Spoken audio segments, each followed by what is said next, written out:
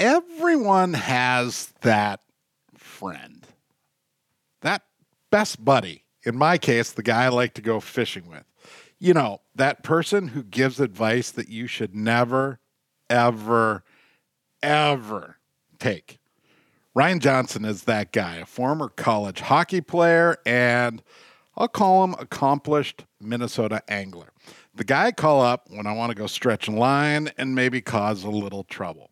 Today, Ryan and I share a few fish tales, and Ryan talks about a couple of his favorite fishing techniques that I guarantee you. And when I'm being serious, I'm being dead serious. They will help more fish. Ryan, I can't believe you found time for me today. Between your fishing life and your family life, you're like the busiest guy I know. What's an average day like for you? Coach? Well, it depends on what time of the year. Parent? You know, fishing season's not open yet, so Which is why you're so plenty tanned. of time. You're sitting here in the world headquarters of the Minnesota Bound podcast, and you look like you just came out of a tanning booth. Where have you been? Well, we took a little trip down to Florida for spring break with the kids. Did Family. you go fishing? We got out a couple days. We did a little backwater snooking and red fishing and jack crevalling. And then we did a little charter boat out to 20 miles offshore. Catch some snappers and grunts and all sorts of funny looking fish. All right, so when you say family, what is your family? You're married. I'm married. The most beautiful redhead you've ever seen in your life. You should blow your doors off. So that's my wife. Not sure how, but it is. And we have 4 little youngsters together. Yeah. Yeah. A set of twins. Set of twins that are getting heavy into the fishing. They really enjoy it. They're about 11. And then I got a little guy that is a havoc creator. And we bring him with sometimes. And then I got a little girl. Little baby. Named. Laken. Exactly. Yeah. Part of the mantra of who you are. Yeah. She's special. They're all special. Something different about girls, though.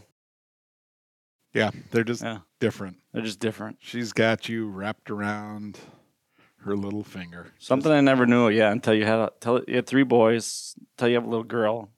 Well, 2 boys, 1 demon. Yeah, that's true. And a little girl. Yeah. All right. So you keep very busy these days. Obviously, family is very important to you. You're coaching hockey, which is nonstop.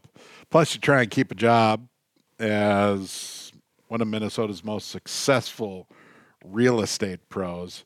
But I want to actually go back in time. And if there's any time left in between all that, maybe you and I get a chance to go fish together for like an hour or 2 when there's time. But I want to go back in time to when you were a little guy. Like, what was life like for you? Well, as far as fishing, Just what'd you do as a kid? so I had a great childhood, fantastic childhood. My parents were amazing, still are amazing. I spent a lot of my time in the ice rink, kind of like I do now. And when I wasn't there, my parents had But different. You're coaching now and you were versus playing playing, back sure. then. But some of my favorite memories as a kid was my parents had a boat on the St. Croix out of Bayport. And they had a big docking system in Bayport there at the marina. And I just remember getting up as a kid before anybody got up, and I'd walk up and down the docks. I actually have a pretty good story. So it was a big boat that you'd sleep on? Yeah, so they had a boat, I think it was like a 38-foot, boat that at the time that had sleeping arrangements. I think it slept up to like 8 people. And I had a little rubber dinghy that I would drive around on when they were out cruising. I would follow them and jump their wake, which was pretty fun. In fact, good story. At one time I was driving I had jumped so many wakes that day, the clamps on the motor had loosened. So as I'm cruising along the shoreline, the motor falls off. Luckily, I had grabbed onto the handle. Wow. And was holding it down in the water while it was still running, was able to turn the throttle back and save the motor without losing. I still don't know how I held on to it, but somehow I held on to it.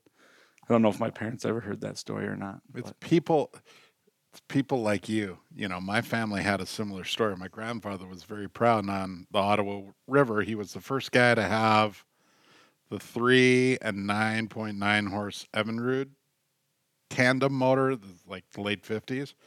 My dad and my uncle put it on the boat, take it out, and they drop it. First day to the bottom of the river. No. So I always had to double check the clamps. We had a cable safety system. So whatever boat, I always had to clamp the motor in. It's just such a pain. Well, I started checking. I started checking after that, but I did not know. And I'm so what thankful. What size motor was it? It was a 15-horse Evinrude. Yikes. You were a strong kid. Right. So, but that was a fun little boat because we used to jump the wakes. There's a lot of big cabin cruisers out there, and we used to jump the wakes. And we'd get pretty good air. It was pretty fun.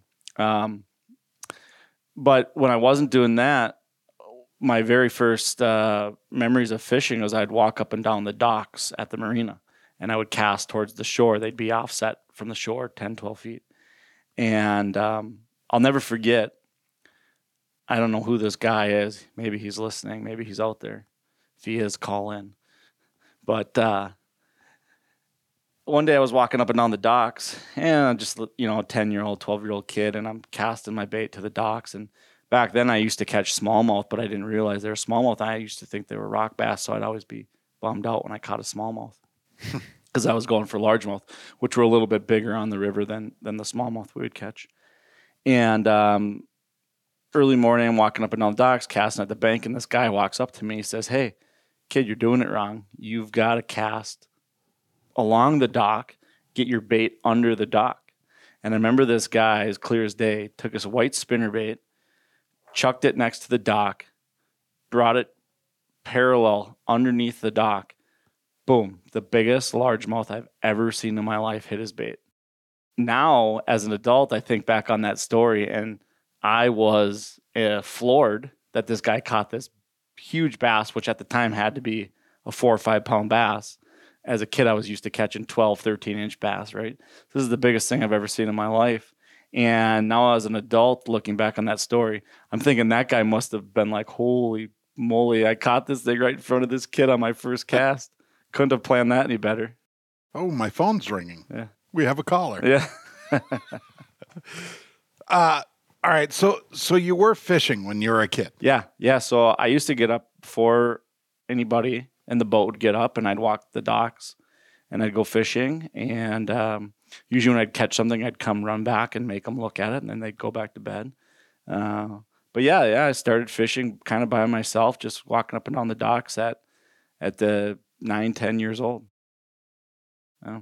Wow. And it was my grandpa. My dad took me fishing a little bit. We went up to Canada a couple times. But it was my grandpa, Leo, actually, who would take me fishing and would take me down to the river and would take me to launches on Mille Lacs and tell fish stories, of course, about all the fish that they've caught and everything throughout the years. But he was the one that really instilled my love of fishing and took me out more than anybody else. I've learned 2 things about you today. Interesting. Leo, Grandpa Leo. Yeah, Grandpa Leo. One of your twins is named Leo. Yep, after Grandpa Leo, yeah. Awesome. Yeah. All right, so let's move forward a little bit. You're a youth hockey player. You're a really good youth hockey player. You end up going and playing at one of the best college hockey schools on planet Earth. You were a St. Cloud Husky. At that point, were you still fishing, or was sports just everything? At that point, pretty much sports was everything. We didn't have a lot of time to fish. During the summer, of course, we tried to get out a little bit, but that was just more on an off day to try to, it definitely wasn't the focus at that point. up at school in St. Cloud, a buddy of mine, we used to go down to the river below the dam and fish. And actually had some really good bites up there, walleye, smallmouth. We used to walk up and down the river when we had time. And that was a lot of fun. But no, fishing was definitely not the priority during that time. So at what point in your life did fishing become a thing again? Yeah, so after I got out of college, I wasn't married yet, and was dating my current wife at that time. Your current wife? That insinuates there was another. There was no other. There was none other. No, there was none other. Was dating at the time. We weren't married yet. We didn't have kids yet, and at that point, I started fishing the Silverado Pro-Am. That was kind of a local little deal they used to do around here, and fished that for a couple of years on the non-boater side, and then made the jump to the boater side, and fished that for a couple more years before it kind of went away. Yeah, and that's where we met. What? Yeah. We got paired up in I don't even know what you call it. It was a sponsor tournament. Yeah, and yeah. I just remember you were standing there in a jersey, red, white, and blue, God bless America, and all these sponsors or whatever. And you're like, where do you want to fish? I'm like, I don't know. Where do you want to fish? You're like, I don't know. Where do you want to fish? Like, we both like Minnetonka, but I had no idea who you were. It's like, I didn't want to give away spots. You didn't want to give away spots. Oh, I didn't care. Oh, you cared. I will tell you, the hardest fish to catch, I believe this, are other people's fish. Right? Well, apparently that day we caught your fish then. Yeah, we did. Was, you caught my fish. Oh, under the dock, no less. Yeah. So you took that advice from when you were a little kid and applied it to competitive fishing. Right. And next thing you know, we're on the podium. Yeah. And ever since, you and I have never stepped off that podium. That's true. True story, though, and I don't know, maybe I've shared this one before, but we get to know each other. We like fishing. We take an adventure, and we're on a float plane in Canada. And I'm noticing the plane's bouncing around a little bit in the turbulence. We're heading north off the grid to a remote cabin on a fly-in Bass Lake. And I turn to you, and you look a little pale, a little more pale than you are right now with this tan of yours. And I go, are you okay? And you kind of go, hey, I'm fine. And I said, ooh, do you have a problem with airplanes? You remember what you said? No. You said, oh, yeah. I don't have a problem with airplanes. It's just the crashing part. Well, that is a slight concern of mine. I don't love flying. I do it, but I don't love it. Never. Well, I really liked it when I was a kid. Had a couple not great flights later in life that kind of put a little fear into me. But especially on those small little beaver tail, I think we were taking up there. The flight is great. It's just the prospect of crashing that's not as fun. And I look at you like, why are you telling me this right now? But we got to our destination safely. Yeah. And Aaron Ochtenberg, photojournalist, was with us. So 2 of 3 got to this little cabin north of Atikokan, Ontario, in good health. Yeah. I wasn't so much. Remember that? I tweaked my back. Yeah. And all I remember about that first night, we're in the cabin, everyone's sleeping. I wake up, I need to use the restroom. Pitch black. Can't tell what's up, what's down. Pretty sure the restroom was a outhouse outside. It was. And I'm like, well, I'll just sneak out to the restroom. But I literally couldn't move out of my bed. So it took me 15 minutes crawling in complete darkness across the floor, like gritty old cabin dirt, like crawling with every ounce I had to get outside just so I could drain the waders. And the whole time I'm thinking, like, is Ryan laying in bed just laughing at me because he knows what's going on? I had no idea that was going on. Yeah. I was sound asleep. Well, that was a low point in life for me. Man, my back was tweaked. And What was the name of that outfitter? Wasn't it Chet McCanoe? Chet McCanoe Outfitters. Yeah, I think it was. Canoe Canada. Oh. And did we catch any fish that trip? That was quite an amazing trip. I think we planned that the fishing wasn't. We didn't fish how we thought we were going to fish. I don't think. Mm-mm. We kind of thought fish would be suspended off points. We'd have to throw jerk baits. We'd have to throw flukes, and we'd have to kind of entice them. But we found rapids with huge boulders from lake to lake that were full of smallmouth, and we rock hopped. Just hopped all over the rocks, which was super fun for me because my back felt great, and was not as fun for you. It was awesome. And you were like a child. Yeah, you it were was like fun. a 6-year-old just running down to the next lake. End of that trip actually was pretty funny. I had little satellite, communication deal. Jeremy Dixon, who runs the whole operation, is like, hey, plane's not coming to get you. Too many clouds, too much fog. You've got a few hours. So we actually, cabin's cleaned up, boats are up. We actually pulled the boat down, zip down the lake to our spot where we're catching fish. Like, should we adventure down into the next lake? I mean, we have 3 hours and it'll be amazing. Here comes the plane flying in to get us. And those guys, bush pilots at those camps don't want to wait an extra 10 minutes. They don't want to wait an extra 30 seconds. So we're racing back up the lake with this, 6 horsepower Yamaha on the back of this boat. Through a portage. Correct. Right. To get back. And that pilot was ticked. He probably had been happier earlier in the day. Well, whatever. And then you start showing them fishing pictures, and that didn't make him feel any better. Just one of many adventures. Yeah. That was fun. All right. When we come back, I actually want to be a little bit serious with you, if that's even possible. But you've got a couple of fishing techniques that are awfully good, and we're going to talk about them when we come back. Deal? Sounds good. All right.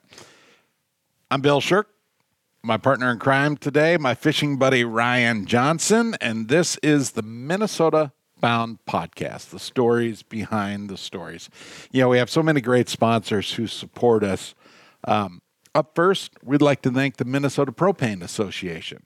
Most people agree that we need to lower our carbon footprint while providing reliable and affordable energy. A diverse energy mix will provide reliability and affordability, which is extremely important during Minnesota's 4 distinct seasons. Fortunately, a clean energy solution for tomorrow is available today. That's ready to work alongside with other energy sources, and it's propane. Propane produces 43% fewer emissions than electricity generated from the U.S. grid. Propane is energy stored on site and independent from the vulnerabilities of the grid. And propane's benefits don't end there. Major advances are being made today for renewable propane that is compatible with the traditional propane and requires no additional infrastructure investments. Minnesota needs to use all our low-carbon alternatives, including propane, to safely provide energy, reliability, resiliency, and affordability. Propane, the right energy right now. To find out more about what propane can do for you, visit propane.com.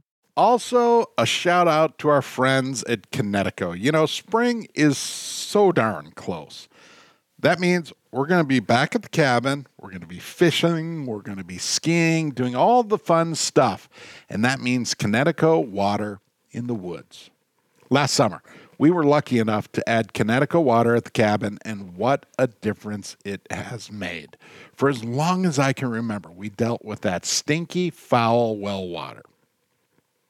But after a painless 4-hour installation, we now have Kinetico soft water and also Kinetico's K5 drinking system. No more bottled water in the morning to try and make coffee before going topwater fishing. We've got great drinking water right out of the K5 tap. Our laundry no longer smells funny, and Kinetico water cleaned up the showers and the dishes. The world's most efficient, worry-free water system. Visit Kinetico.com to find a dealer near you and join the Kinetico family. Also, we'd like to give a shout out to Aquaside. If you own a lake home or if you have a pond on your property, you need to call the Aquaside Company. Aquaside has been helping people maintain healthy lake shores and ponds for over 68 years. Aquaside products are easy to use and begin working right away. Aquaside is registered with both the Environmental Protection Agency and Department of Natural Resources. Don't let weeds overtake your lake or pond this summer. Call Aquaside today. They'll help you identify problematic weed types, assist with product selection, and calculate application rates. Aquaside will make sure lakefronts look great all summer long. You can call them at 1-800-328-9350 or go to aquaside.com. Check with your state agency for local application guidelines. All right, Ryan, you and I have been on all kinds of fishing adventures. Yes, you just got back from spring break with the family in Florida, did the saltwater thing, but your love is really bass fishing. Well, my first love. Oh, It's pretty hard to beat a tarpon pulling 200 yards of drag off, jumping wildly for fighting them for an hour. now you didn't mention that as part of your trip with the family. That wasn't this year, but I have spent some time tarpon fishing in Florida in the last 10 years. And I would say that's definitely my new love. Interesting. Yeah. But my first love is definitely bass fishing. So it's funny because I consider your body a canvas, and much of that canvas is covered in ink, but I have never seen a tarpon, Well, I should change Tattoo. that, actually. nor have I seen a bass. Right. Yeah, I guess that's something that's got to get added. Wow. Yeah. I want to be there when that happens. Yeah. Well, it'll be fun to watch. Yeah. Okay. So if you're not tarpon fishing, you still appreciate bass fishing. Is that a Yes. better way to state that? Absolutely. And what's your favorite way to catch them? Well, that's a great question. Thanks. That's why I asked it. I don't know if I can commit to one way. I absolutely love topwater fishing, as I think most people do. It's the visual cues behind a topwater bite are pretty amazing. But I'd also say, the flipping bite is also probably right up there. If I had to pick two, it'd be flipping and it'd be topwater. So, Specifically topwater, over cover, frog type baits. of which you are so good that you actually are going to be a television star this year because you took out my co-host, Laura Shera, and taught her to topwater fish as part of a Minnesota Bound story. Yeah, that was quite a fun day, actually. We got out last summer, late in the summer, and we housed them. That's a good word. So how do you teach somebody that's new to it? I'm not saying Laura was new to it, but it takes technique. So how do you teach? Topwater, if you're just beginning bass fishing, probably the biggest thing with topwater fishing, especially over cover, is you have a different setup. I would imagine most people that start bass fishing probably start with a spinning rod. And if you throw a frog on a spinning rod, I think your chances dramatically decrease for landing a fish, right? So the first thing you got to do is you got to learn how to use a bait caster and get a little bit stiffer rod. Okay. Once you got that down and you're comfortable with the bait caster, you're able to cast it. Being able to cast the frog a long ways definitely helps get away from the boat. Letting the fish know that you're in the area definitely helps to up your percentage of strikes. But really the main thing is you've got to have patience when they strike. If you get real excited and you want to set that hook immediately when you see that visual blow up, you're going to have trouble landing them, I think. You really got to be a little bit patient. It is fishing's version of buck fever. Yeah, a little bit. Yeah, because you see it coming, and immediately your brain wants to say, set the hook, reel. And something about it, a lot of people say the fish has got to take the bait down. They've got to turn with it. They've got to do whatever. They got to get it in their mouth. I guess I'm not 100% sure exactly what it is, but there's definitely a strategy to where you have to give it a split second or a second. You got to let it take that bait for a second before you cross his eyes and reel as hard as you can. And once you figure it out, once you do it a few times, it gets a lot easier. Yeah. Okay. Yeah. So heavy bait caster rod, when we're talking line, how heavy? So I used to use real heavy line, and then, I kind of realized that, some of the medium-sized line, actually you can cast further. It probably cuts through the vegetation a little bit better, and it's almost impossible to break. So I think when we started, a lot of people were using, 65, 70, 80 pound braid. And I think I've scaled it all the way back to about 40 or 50 pound braid now for frogs. You can still whale on them. You can You're still not snapping yep, line. You're not snapping line. You can still hit them. And the braid nowadays is so good.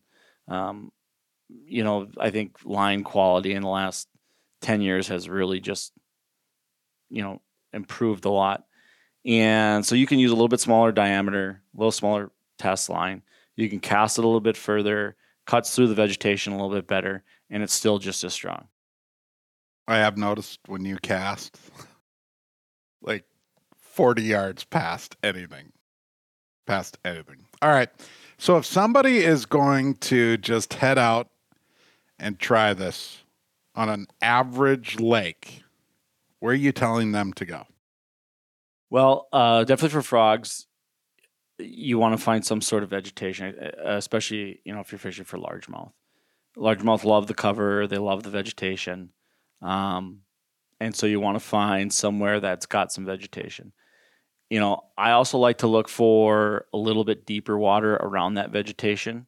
It seems like it's just more of a consistent bite around that area. Of course, there are times when you'll find them ultra shallow and cover, but it seems like when you find a little bit deeper water around some sort of top vegetation like lily pads or even reeds or anything that lays on the top of the water, could be blowing in vegetation that's been cut up or, anything really that creates a canopy. If you can find a little bit deeper water along there on the edge of it, that's, I would say, where to start. Because they get to come up, hide in that cover, and they know they've got a safe spot to disappear if there's any danger. I don't know if you've noticed, but they don't wear sunglasses. So that sun beating into their face, they need some shade. Thank you, Dr. Johnson. Captain Obvious. Captain Obvious. All right, let's talk your other favorite technique, flipping. That is an acquired taste, so to speak. Not everyone can flip.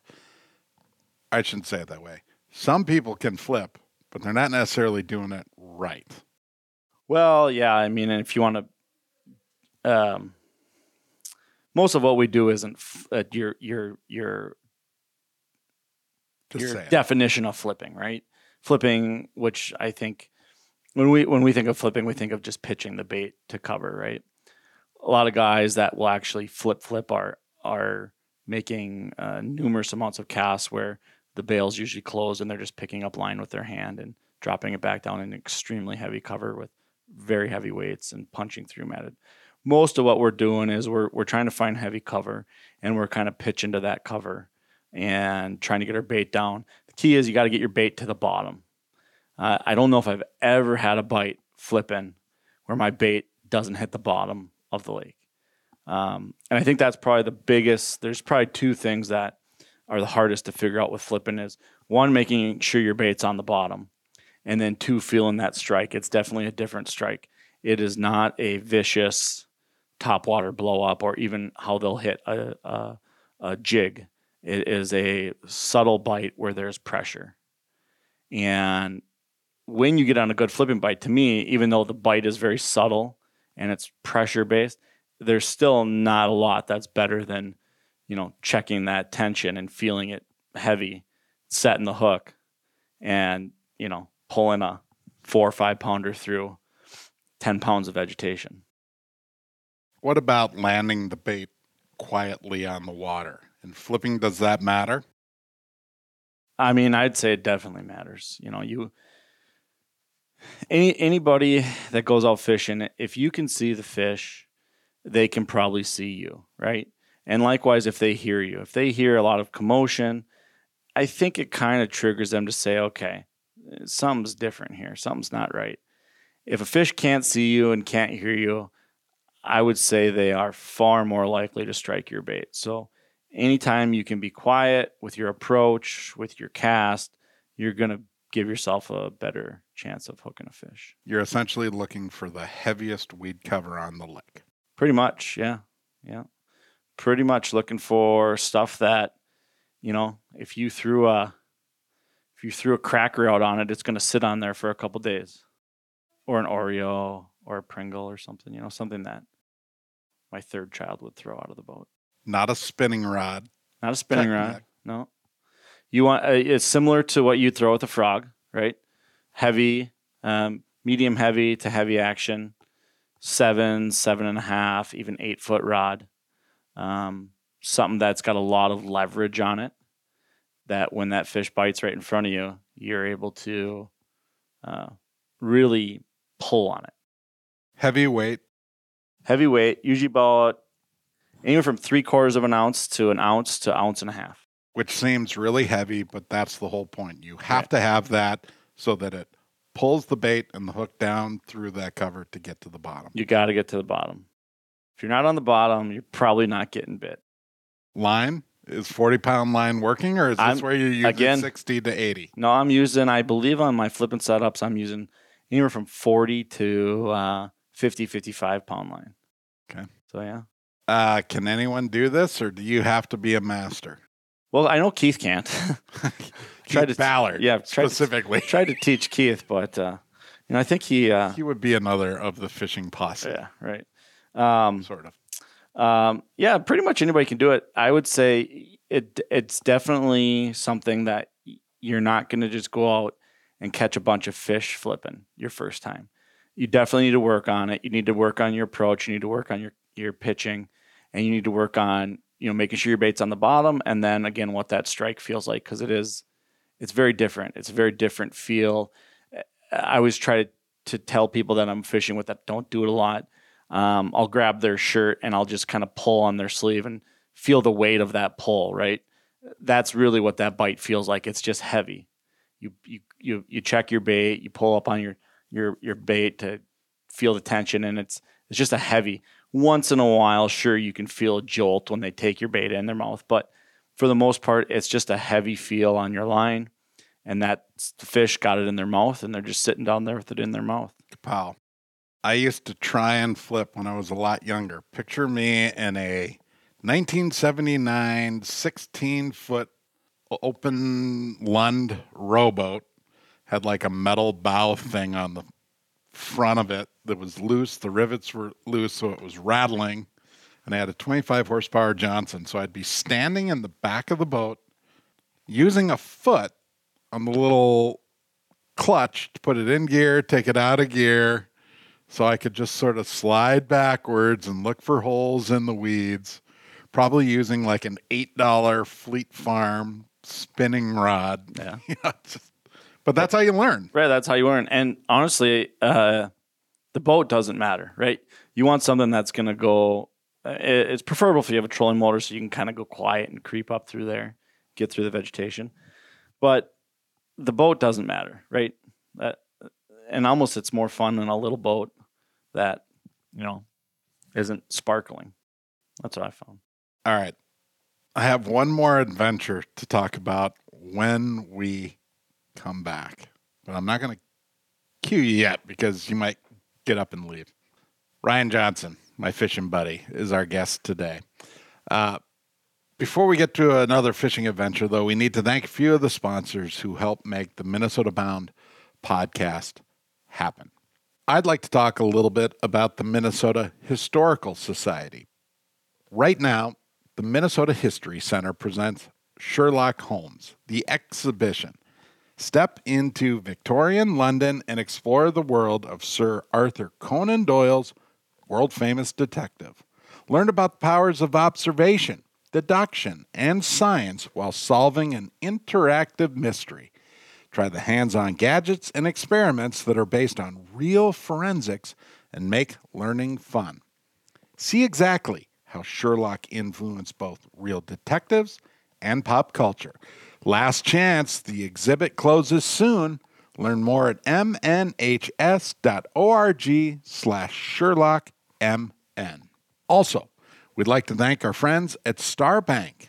Hi there, Ron Shera here for Star Bank. If you're putting your money into mega banks down the street, who knows where that money's being used? Bank locally. Keep your money local with a community bank that actually cares about you, your family, your business, and your goals. Check out the bank we use at Minnesota Bound. Try Minnesota's own Star Bank. You can find them online at starbank.net. When you call Star Bank, you actually hear a real living person answering the phone. Star Bank has 10 convenient locations around Minnesota to serve you and all the mobile banking products that you need to manage your money. Check out all that Star Bank has to offer at starbank.net. Remember, FDIC an equal housing lender. And here's a word from Rudy Luther Toyota.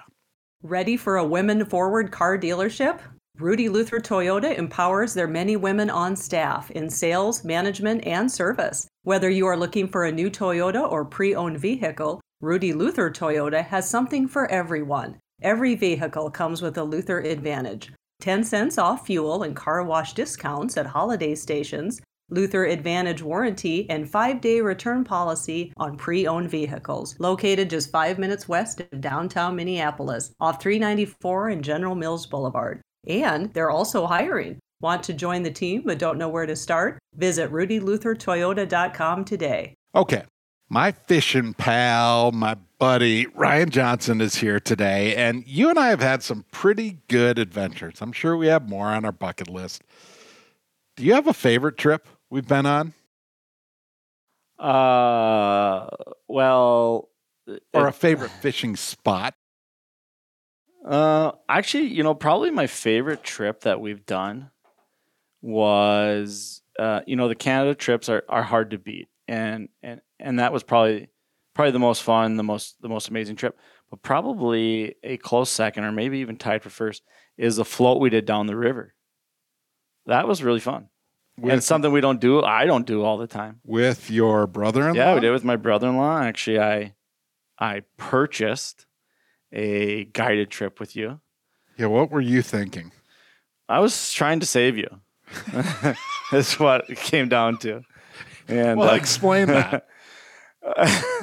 Well, the way I explain it, and have explained it many times, was we did a fishing little fishing tournament for the Minnesota Wild on the Water, up at Mille Lacs out of Izades, and part of that is the night before the tournament we have a little get together with a silent auction, and the Wild personnel is there, and some of the players, and then some of the fans that have bought trips to be in the boat for the tournament the next day. And we've got a little bit of food and some drinks, and they do a little bit of a silent auction. They do a little bit of a auction where they auction off some guide trips, and so I can't remember who they started with. I think it was Ron they started with. They offered a trip with Ron Shero, and we're talking big money here. I mean, it's just climbing 2,000, 3,000, 4,000. I mean, it's crazy, right? Someone gets the trip sold. Then they go to Travis, and Travis Frank, obviously, And they offer off a trip with Travis, and it's 500, 700, 800, 1,000, 1,500, 2,000, and sold. All these great trips are going off, and they offer the third trip with Bill. And they start the bidding at 1,000, and it's crickets. I mean, it's absolutely a pin drop. And I'm sitting there, I'm thinking, oh crap, right? Like, it's going to pick up. Somebody's a bid, and they go, okay, 800, and nobody bites, and all right, 700, and I'm just like, well, this is my buddy, right? Like, this is my buddy Bill. I got to save him. I raise my hand. I'm like, $700, and I'm like, obviously someone's gonna pick up the bidding, and I'm not gonna have to pay to go fishing with my friend that I go fishing with all the time for free. And nope, I was wrong. I bought the trip for $700. And honestly, the trip was worth it. We had a great time. I am speechless, and you are proof that the cliche holds true. Never let facts get in the way of a good story. I'm pretty sure that's exactly how it went. Did you catch any fish that day? That was a great trip. So we drifted the Mississippi. In a classic drift boat. Right. And in a drift boat, which I had never really fished out of before, obviously. Always been in power boats, and it's just different type of fishing, right? It's so peaceful and relaxed, and nobody else is on the water, quiet, nature's all around, and the fishing was great. I brought my brother-in-law with, who's not really a good fisherman at all. We really had to kind of help him along. But, he managed with some coaching to kind of figure it out a little bit. And halfway down, we stopped. You made steaks. Whoa. You made steaks for all of us. Whoa. And it was probably the best meal I've ever had. Wow. Top 5 for sure. And we ate. We had fun. We laughed. We joked, jumped in the water. Got back in the drift boat and continued to just catch fish left and right. We did catch a lot of fish that day. Yeah, it was great. You had your technique down.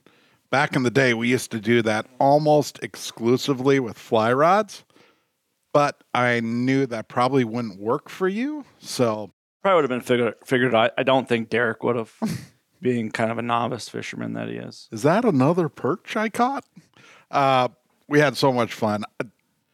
Truth be told, that is one of my favorite things on planet Earth to do. Drifting that river, catching those fish. I love it. Priceless. Just priceless. Yeah, it's it's different. I grew up fishing in Minnesota, natural lakes, and on the river, like I talked about St. Croix. But, drifting down the Mississippi in a drift boat, it's just, it's different. It's a completely different feel from a lake. The privacy and the nature and, the birds and the fish. It's like an untapped resource. Lakes can get real busy around here, right? Especially in the metro area. You don't say. Yeah, they can get real busy. And to be able to fish in the metro area for 7-8 hours and not see another fisherman, that's pretty remarkable. Excuse me. Fun stuff. Well, we'll do it again real soon. Do I have to pay again, or only if you want to? Is that? Remember when I said at the beginning of the episode, that one friend? Well, what I would like to do, if you would return any of my phone calls, you actually live with a very curious river meandering down behind your house. I would love to take the drift boat and try that river. Well, let's go. I'm game. Okay. Let's do it. We have our summer trip planned. All right. Let's do it. We just need to. It's kind of high right now. It's definitely a summer trip. It's not a spring trip. Yes, we're recording mid-April, and Minnesota rivers, some of them are at darn near record levels right now. We had like 8 feet of snow this winter, and Last week we had 3 days with record temps in the 80s. So we go from snow to desert heat. So yes, rivers, the flow is up. Cubic feet per second is up. But it'll eventually go back down and we'll go fishing. Do you have any other bucket list trips?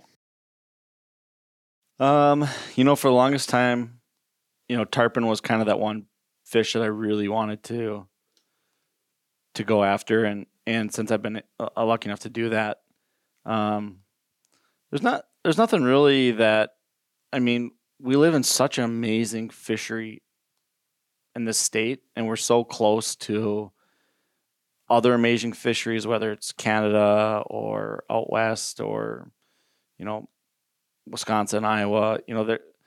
There's not anything that is on top of my mind that I have to do. I feel like I've had a pretty full fishing life. And now you take the kids a lot. And now I don't really get to I cast a fair amount, but I don't reel in nearly as much as I used to. Bowen, Leo, Brooksy. Yeah. Soon to be Miss Lakin. Yeah.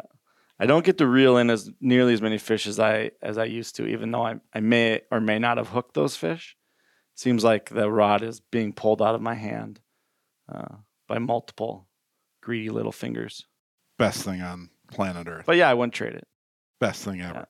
Yeah. Do you still have a want of competitive fishing, or are you kind of over that? I could see as my kids get older, if they're interested in it, I'd definitely go down that road and help them and fish with them. But as far as me personally, not too much anymore. That was fun. It's a lot of work. These guys, I don't think your average guy that fishes understands, even the local guys, how much time and effort and preparation and how many amazing, great anglers we have in Minnesota. We've got some guys obviously that are on the national tours now that are doing extremely well. And for every one of them that's doing well, there's a dozen or more guys that are almost just as good that are back here sleeping in pickups. Yeah. Minnesota is just filthy with amazing fishermen, So, all right, I have 2 questions before you get out of here. 2 questions that I ask everyone now. First off, your biggest outdoor moment. Is there one thing that just changed you? Can you think of a moment outdoors? A moment that changed me. Besides the day we fished together on Lake Minnetonka, obviously. Yeah. Well, you really put me on the spot here. I can't really think of anything that really changed me. The story that I told earlier about the guy catching the bass under the dock, that was that was one of the things I remember the most of growing up fishing. And the second, I guess the second thing I remember is going fishing with my grandpa on little, I don't even know what the name of it is, but it was an offshoot of the Mississippi that would come out of, actually it was in Fridley, Lock Lake. You know Lock Lake in Fridley? I think it's Lock Lake. It's got a little dam that comes out and it flows into the Mississippi. And not at that dam, which I know is a very popular fishing spot, or at least it used to be when I grew up. But down from that, there's a little bridge. And we used to catch a ton of fish right there. Bullheads, carp, whatever, right? And as a kid, obviously they're not bass. They're not really game fish per se as we would go after today. But doesn't matter. That was something to me that really, even though they were kind of rough fish, that was something that really sparked my interest in fishing. That's awesome. Is doing that, yeah. And it was just from a bridge with my grandpa catching fish, and him taking the bullheads home and cleaning them with the pliers, and me not trying them, and him enjoying them. That's awesome. All right, second question for you. A favorite piece of outdoor gear. Do you have one thing that just means so much to you? One piece of outdoor gear that That's yours. That's the memory. I guess if I had, so I'm a kind of a big knife guy. I like knives a lot. And I have mine's actually, I've had it for a long time. It's Alaska knife set. And whenever I go anywhere, whenever I'm outdoors or trip or anywhere, I always have to have my knife with. So I guess that's the one thing that really sparked, if I think about, anything outdoors, I gotta have it piece. It's that knife. Why the knife? And I've seen this. I don't know. I just, something about knives. I've just always loved knives. Like Something I've about got the them. knife. If I get stuck, I can. Yeah, they're classic. Dinner. I can use it to make fire. I don't know. Maybe it goes back to the only book I've actually ever read was Hatchet. And I don't remember if he had a knife in there or if he just had a hatchet. But he had something that he had a hatchet he survived Blade. on. Right? And maybe it was because of that. That sparked my interest in having a knife always. That's awesome. Yeah. Well, one piece I covet, this isn't about me, but it's a knife that was given to me on my birthday. Your 60th, right? Time to end this episode. Given to me by someone who used to be a very good friend of mine, and I covet that thing.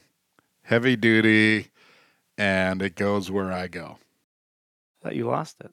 No, I didn't lose it. Give me a break. All